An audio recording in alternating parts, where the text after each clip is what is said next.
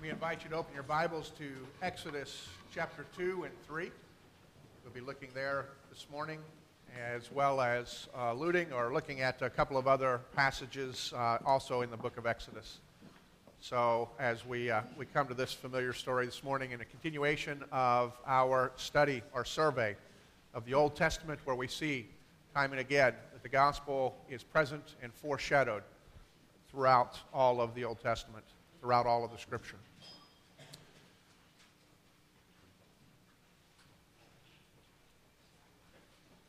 Let's go to the Lord in prayer. Our Father, as we come to your word this morning, I pray that you would speak clearly to us. Remind us that it is not by bread alone that we live, but by every word that proceeds from your mouth. Lord, we are in need of being strengthened and renewed. We are in constant need of that.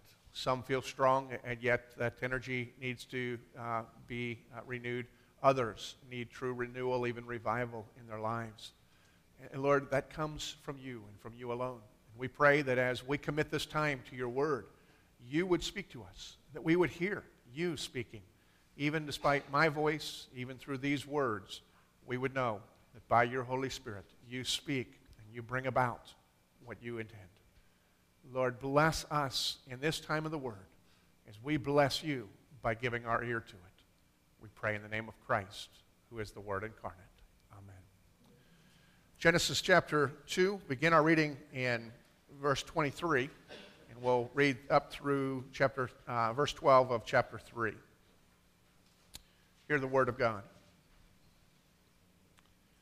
During those many days, the king of Egypt died, and the people of Israel groaned because of their slavery and cried out for help. Their cry for rescue from slavery came up to God. And God heard their groaning. And God remembered his covenant with Abraham, with Isaac, and with Jacob. God saw the people of Israel, and God knew. Now, Moses was keeping the flock of his father-in-law Jethro, the priest of Midian, and he led his flock to the west side of the wilderness and came to Horeb, the mountain of God. And the angel of the Lord appeared to him in a flame of fire out of the midst of a bush. He looked, and behold, the bush was burning, yet it was not consumed. And Moses said, I will turn aside to see this great sight, why the bush is not burned. When the Lord saw that he turned aside to see, God called to him out of the bush, Moses, Moses. And he said, Here I am. Then he said, Do not come near. Take your sandals off your feet, for the place on which you are standing is holy ground. And he said, I am the God of your father, the God of Abraham, the God of Isaac, the God of Jacob. And Moses hid his face, for he was afraid to look at God. Then the Lord said, I have surely seen the affliction of my people who are in Egypt, and have heard their cry because of their taskmasters. I know their sufferings. And I have come down to deliver them out of the hand of the Egyptians, and to bring them up out of that land to a good and broad land, a land flowing with milk and honey, to the place of the Canaanites, the Hittites, the Amorites, the Perizzites, the Hivites, and the Jebusites. And now, behold, the cry of the people of Israel has come to me, and I have also seen the oppression with which the Egyptians oppress them. Come, I will send you to Pharaoh, that you may bring my people, the children of Israel, out of Egypt. But Moses said to God, Who am I that I should go to Pharaoh and bring the children of Israel out of Egypt? He said, But I will be with you, and this shall be the sign for you that I have sent you. When you have brought the people out of Egypt, you shall serve God on this mountain. May the Lord bless us and grant us understanding from his holy word. Now, I know the story of Moses is familiar to most, even if simply from watching Charlton Heston every year in the Ten Commandments. What I want to do this morning is to zero in on this very familiar passage, this pinnacle story of the Old Testament, the one to which the Lord goes back and time and again repeatedly says, remember that I am the God who delivered you out of the land of Egypt. I want to look at this story and use it both to explore it, dig into it, and then also somewhat as a springboard to help us to understand the whole process of deliverance that God enacted for the people of Israel, and then how that applies to our lives as well, even here today. Now, before we move into the story, I think it'll be helpful to just make sure that we have a connection and context. While most people are familiar with that, I want to bridge the gap between what we looked at last week and where we have come up to today, because a lot has taken place. Last week, you may recall, if you were here, that we looked at the story of Joseph. Actually, we looked at the story of God, who was at work in the life of Joseph to bring Joseph to be a man who would, to be the man that he ought to be, a man who becomes a foreshadowing of the coming of God's own son. A man who grew up in a very dysfunctional home, but they were the heirs of God's promise to Abraham, that God would bless the entire world through them. A very unlikely family as you look at them and the dynamics within that family, but God was at work. Joseph, whose brothers hated him, had sold him into slavery, and then from slavery he went from prison till ultimately he was able to become the second most powerful man in the world. He was the prime minister of all of Egypt, as God was at work and leading him throughout the way in a number of circumstances that he would not have chosen for his life, but nevertheless that God was using both to build Joseph and to fulfill his promise in order to bless the world through his family. Joseph, after he was the prime minister, his family had come to live with them in Egypt, and then apparently others as well, other Jewish families had come to live there as well. And the scriptures tell us that they prospered, they flourished, they grew in number, they grew in significant number. And so there was a large Jewish population that was living in Egypt at that time. And then as the scriptures unfold, time came, Joseph died. New Pharaoh came in, then another.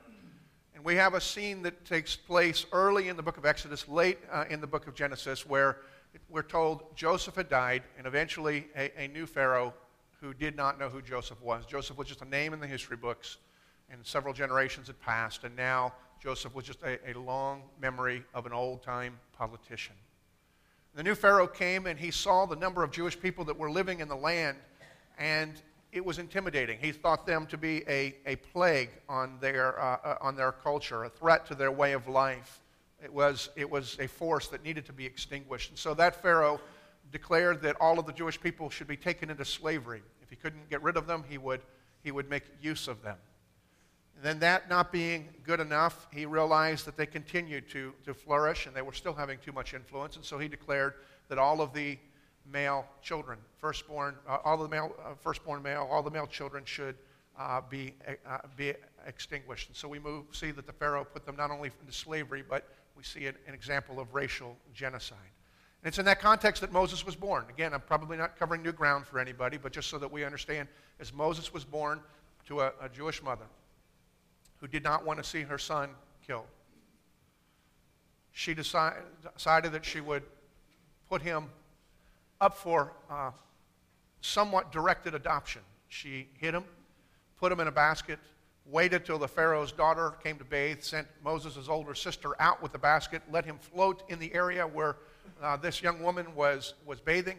She saw the basket. She decided she wanted to have a kid for her own, so she adopted Moses, brought him up in her own home, and raised him in the home of the Pharaoh. Later on, as Moses was a young man, he realized that he had found out that he had actually had Jewish heritage. This was a blow to him, having grown up, one, perhaps not knowing, needing to search, understand where he had come from. He was torn between two cultures, one that was powerful and that he was an heir to, and one that he rightly belonged to. While he was in the midst of this personal angst, he ran across and encountered one of the Egyptian men, a taskmaster who was abusive to those in his charge, to Jewish men in his charge. Moses came trying to stop the abuse, and the Egyptian turned on Moses. Moses, in his anger, kills the Egyptian man. allowing the Jewish man to go free. Moses looked around, thought nobody else knew, but still deeply grieved at his circumstance, willing to go, until not long after he comes upon two Jewish men who were fighting. And Moses says to them, "You guys are brothers. Why are you fighting?" One of the men turns to Moses and says, "Are you going to kill us too?" At that point, a great anxiety filled Moses. He realized that what he had done was not done in secret. People knew, people perhaps had been talking about the fact that he had already killed an Egyptian man, and Moses ran, put himself into exile. And that's where we find Moses when we come to this point in our text. Moses had left behind the comfort and the status of being a son, an heir of the Pharaoh, the people who had been involved in his past, and had gone out into the wilderness. And it's in the wilderness that God comes to Moses, and he comes to Moses in the form of a burning bush. Now, in one sense, a burning bush may not have been an unusual sight out in a dry, hot desert. But Moses had been around long enough to realize there was something unique about this particular burning bush. This burning bush was burning, but it wasn't being consumed. And so that grabbed Moses' attention, and God got Moses' attention through the form of a burning bush.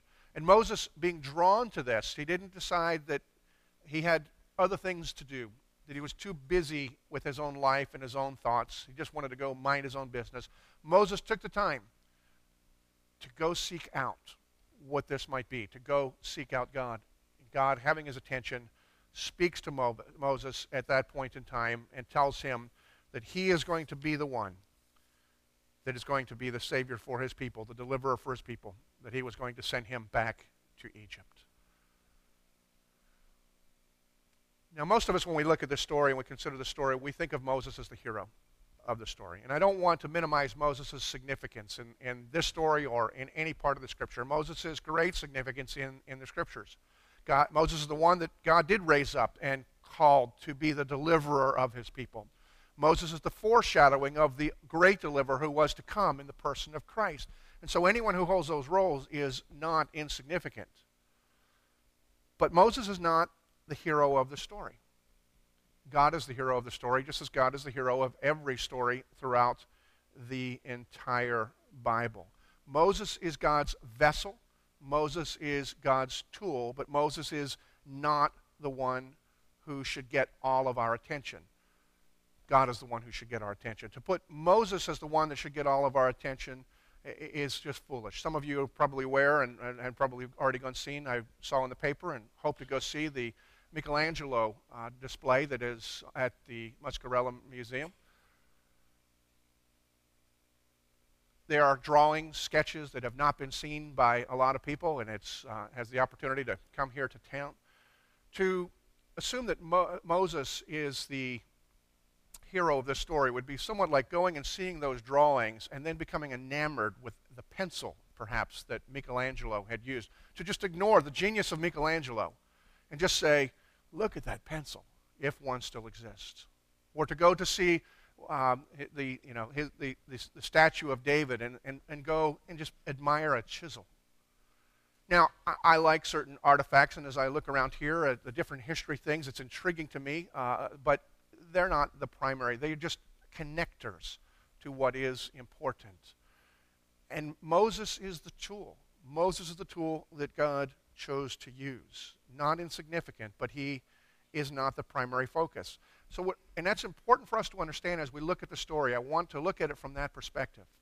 Because from that perspective, we will see some things that perhaps we don't normally see, or things that we have seen but we have not properly emphasized. I want to look at the story from the perspective of God being the hero and see how God's grace was alive in the life of the people that he called his own. I want you to see how God was at work even in their brokenness. And we'll look and see how Moses became a vessel of God, even with his own hesitancy and initial unwillingness, and how God used him to redeem a nation. There's a couple of practical things that we want to look at this morning. The first is simply this. We need to know, and we need to hear, and we need to remind ourselves of this. God hears the cries of his people. We see it very clearly in this text. That's what God says a couple of times in this text. We see it all throughout the Old Testament and throughout all of the Scripture, really. God hears the cries of his people. Here in the text, he hears the cries of Israel. And we need to know God hears our cries as well. In your brokenness, in your pain, in your frustration, even in your bondage, things habits that you just don't seem to be able to break, or circumstances that you don't seem to be able to get yourself out of, things that cause you to groan, God hears your cries and hears your groan. It's the promise that God has made to his people. One of the things that we need to understand is that we, as God's people, have the same relationship to God as the people here did. It's a very bold statement to make, but it's important that we understand that. It's the promise of the covenant. Covenant is not just a theological proposition, something that we assent to, something that we believe. Covenant is a foundation to help us understand the nature of the relationship that we have with God that gives us hope and encouragement, even in the midst of circumstances that we don't want to be in. We don't want anybody in. But the principle of the covenant is important for us to consider, and it helps us to understand, as God has loved the people here, which we don't question when we read the story, and he's heard the cries of his people, and God is beginning through Moses to act in order to deliver them from their circumstances. God also hears our cries as well. Because the covenant that God made with Abraham, he said, is a covenant that's an everlasting covenant, not only made with Abraham, but to his children, and to his children who are far off. It's an everlasting covenant, that all the promises that God made to Abraham and to Abraham's immediate descendants, they belong to everyone who is a child of Abraham. Paul shows us in Galatians that if we have trusted in Christ, we have become adopted. We are part of the family of Abraham. We become children of Abraham as well. And it's important when we go back and we look at the covenant that God made with Abraham, when God says, this is for your children, for everyone in your household, whether they are born to you or whether they are adopted by you, in whatever way we are related to Abraham, as Paul says, we are related by faith, we become children of Abraham, then that theological concept that sometimes gets confusing, we need to stop and think about and say, okay, if I'm a child of Abraham, that means all the promises that were made to Abraham are promises that are made to me. And if God's promise to Abraham is that I will love you, I will bless you, I will keep you, I will deliver you, and God has shown that through Abraham's children throughout the Old Testament, well, then those same promises are made to you and to me as we have trusted in Jesus Christ. It's important for us to realize that. Because some of us are here today with issues. There are issues that you groan about to the Lord. Perhaps you're saying, where are you, God? Do you even know what's going on? It may be relationships that you see around you that are crumbling. It may be the specific impact of many of you have been hit with the current economic situation and the sequestration and the uncertainty that it unfolds. It can be anything that puts us in circumstances where we are crying out to God and saying, Lord, I don't know, and I don't understand, and I don't see you at work. Do you know? Do you understand? Do you hear me? We need to realize the promise that God makes to us through this passage. When God says, look, I hear the cries of my people, and I know. The most comforting words that we might have in this entire section is in verse 25 of chapter 2. Because as we understand that we are God's people, we are God's children, through faith in Christ, we become heirs of Abraham. We realize the promises are made to us as well. And verse 25 says, God saw the people of Israel, Israel meaning people of God, and God knew. If you're in the midst of circumstances that are uncertain or painful or tedious, hear those words. God knows. God cares. Nobody else may care. Maybe other people may not understand, but God knows and God cares. I remember hearing a few years ago Lou Holtz. Some of you are familiar with Lou Holtz. He was famed for being coach at Notre Dame. Less famous, he was coach at William & Mary at one time too. Now is on ESPN and is also a motivational speaker. But apparently a friend had come to him at a time that was not a positive time in Lou Holtz's life and asked if he had talked with anybody about the difficulties he was having. And Lou Holtz said, look, one thing I've learned in life, Half the people, if you tell them your problems, they don't care, and the other half are just glad you got them. We may feel like that at times. We may feel like that now. The promise that God makes to us, that is an everlasting promise and enduring, is that God hears the cries of his people. And hearing, God has promised that he will deliver. Now, God may deliver you in a way that's different than how he's delivered other people.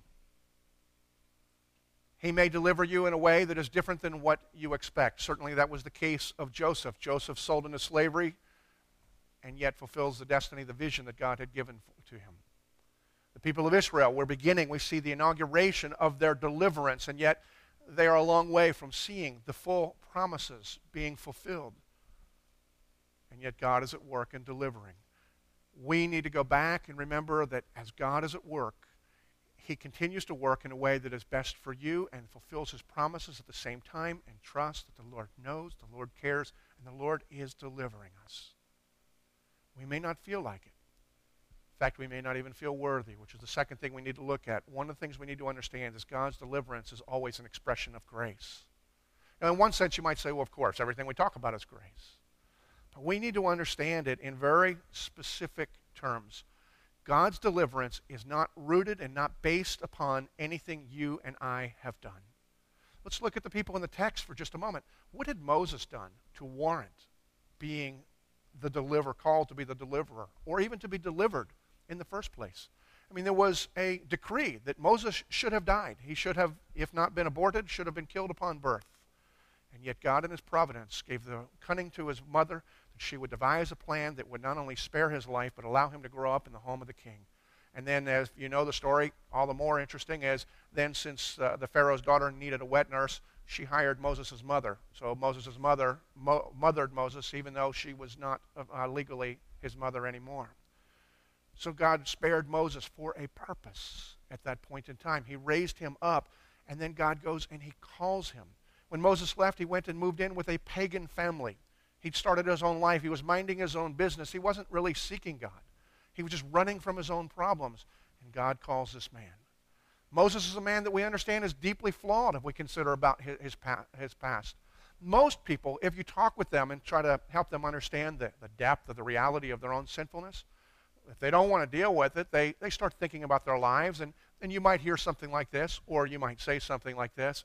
Well, I know I'm not perfect, but it's not like I've killed anybody or anything. And so, on the scale of things, I'm better than most people. Moses didn't even have that. Moses couldn't even say, well, it's not like, oh, yep, I killed somebody. I can't even go there.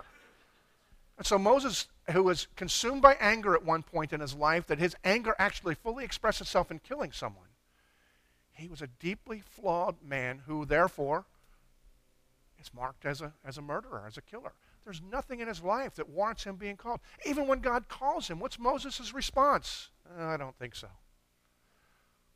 I mean, there might have been a level of humility. He says, who am I? And there is a level of humility. It's a rather intimidating thing. I'm going to go back to the place where they already know me, and they know, and so I'm going to go tell them to, but in the end, even if there was a level of humility, it was a lack of faith and trusting in God, and he's saying, God, this may be what you want, but I don't think so. This is the man that God called to be the deliverer. He delivered him to be the deliverer, not because of anything in him, because it's the nature of God. Even the people of Israel, what had they done to warrant being heard and delivered? We don't know a lot specifically about the people at this time. There's not a lot of details. We do know what their parents were like. If we look at the forefathers of the people there, we would realize there's not a whole lot in their character that would warrant God hearing them and delivering them and working in them. And even as we consider these people in the process of being delivered, their attitudes and their response to the way God was working, we see that they weren't a whole lot different than their parents. Because when things were not going the way they wanted, they grumbled and they complained about Moses and about God. When things were taking longer than they thought they should, they grumbled and they complained about God. When their hotel accommodations weren't to their liking, when the food wasn't what they wanted, they grumbled and complained about Moses and about God. In fact, they complained to God about Moses, and then at some points along the way, they said, you know what, God, we'll just take care of ourselves. Let's kill him. That was their plan. This is the character of the people of whom God loves, and God hears the cry. Now, we don't need to go any further, but we realize that God's deliverance is always an expression of his grace. And the reason I emphasize that is because if we find ourselves in circumstances that we are crying out to the Lord for, and we think things are going slow or not the way we think they ought to go, our tendency is to wonder if we are worthy. That maybe God isn't going to deliver me from this. I know some of you are wondering that right now. Is there something I've done? Am I good enough? Do I deserve God's grace in my life? And I can answer you. This is from the deep pastoral counseling expression of my heart. I will tell you the answer to your question, am I worthy? And the answer is no. There's not anything about any of you or about me that should make God interested, but God's deliverance is not based upon our worthiness. Deliverance is rooted in God's character and linked to God's promise of the covenant to the people who belong to him. We are God's people. We are God's children. And God hears the cries of his children. And he is at work delivering us. He's delivering us from three things. I don't have time to go in any great detail about them. But we need to consider this. If you want to skip ahead, actually we won't look at the passage just for the sake of time, but in Exodus chapter 12, we see God further along in the plan of their deliverance. Moses has already gone in. He's told the Pharaoh, let my people go. Pharaoh says, no way. And God begins to inflict certain incentives for Pharaoh and the Egyptian people to let the Jewish people go in the form of 10 plagues.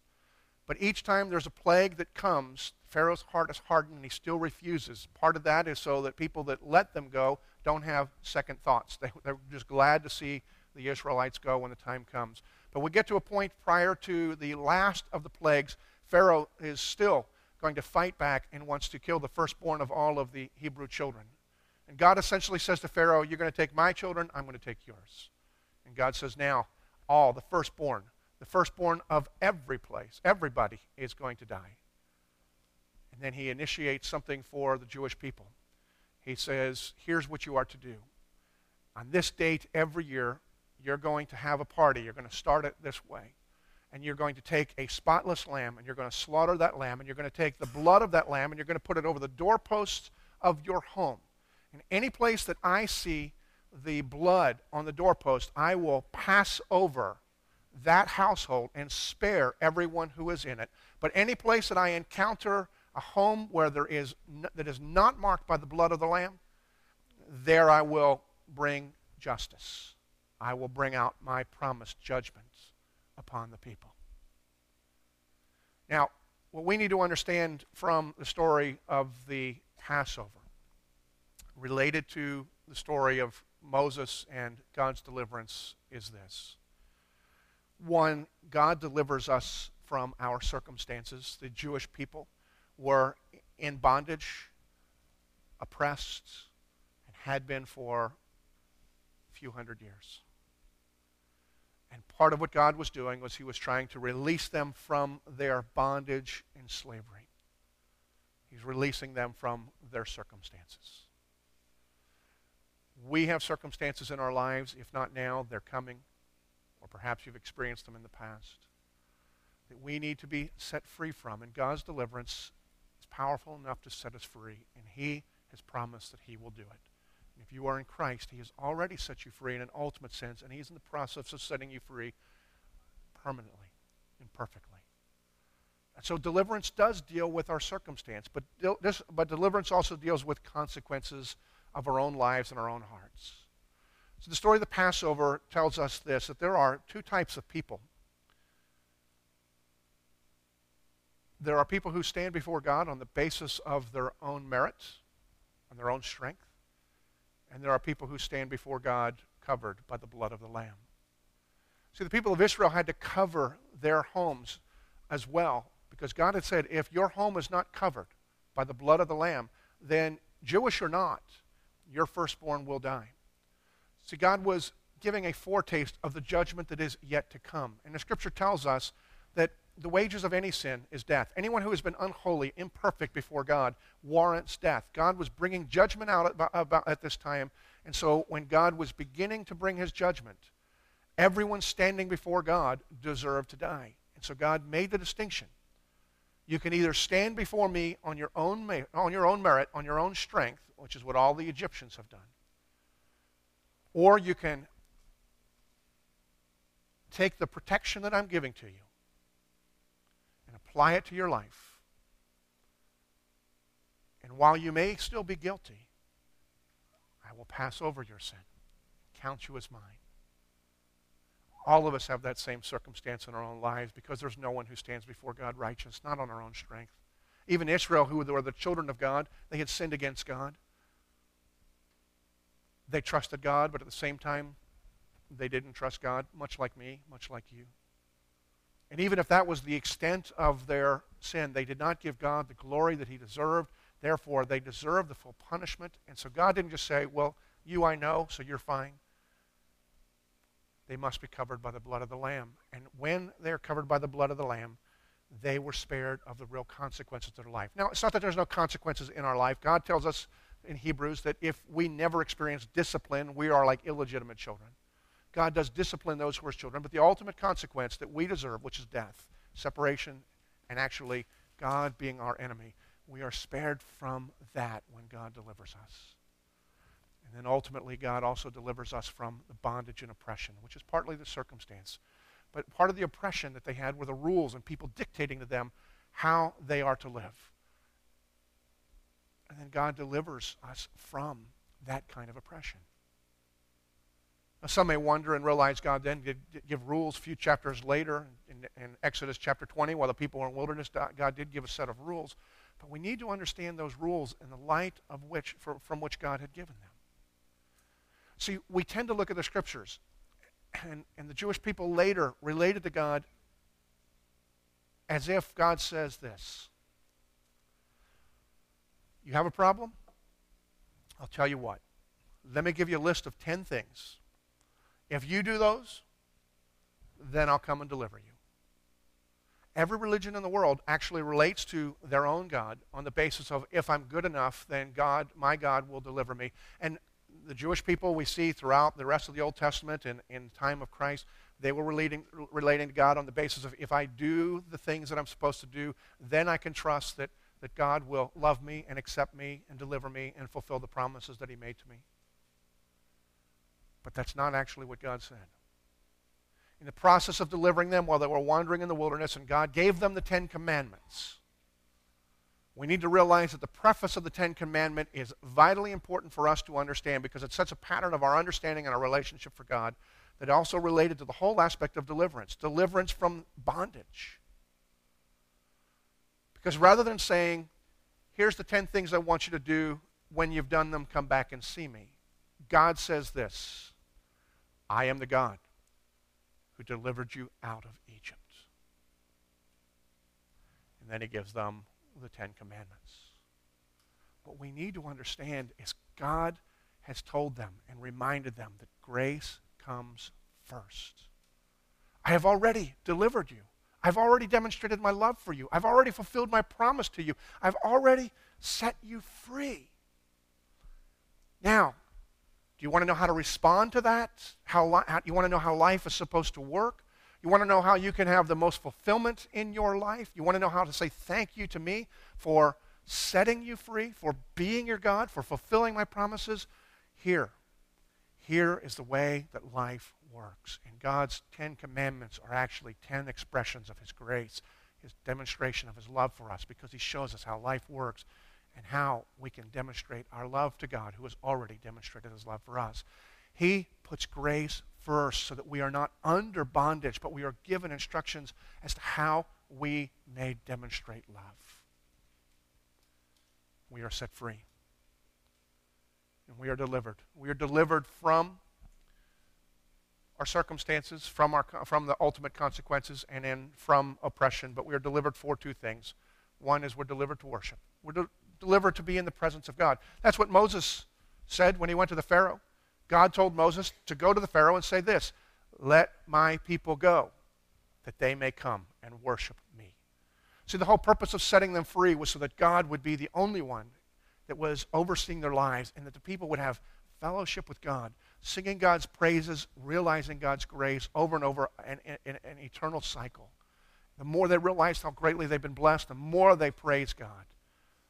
But the more they praise God, God, who will not be outgiven, just continues to shower them with his blessings, his providence.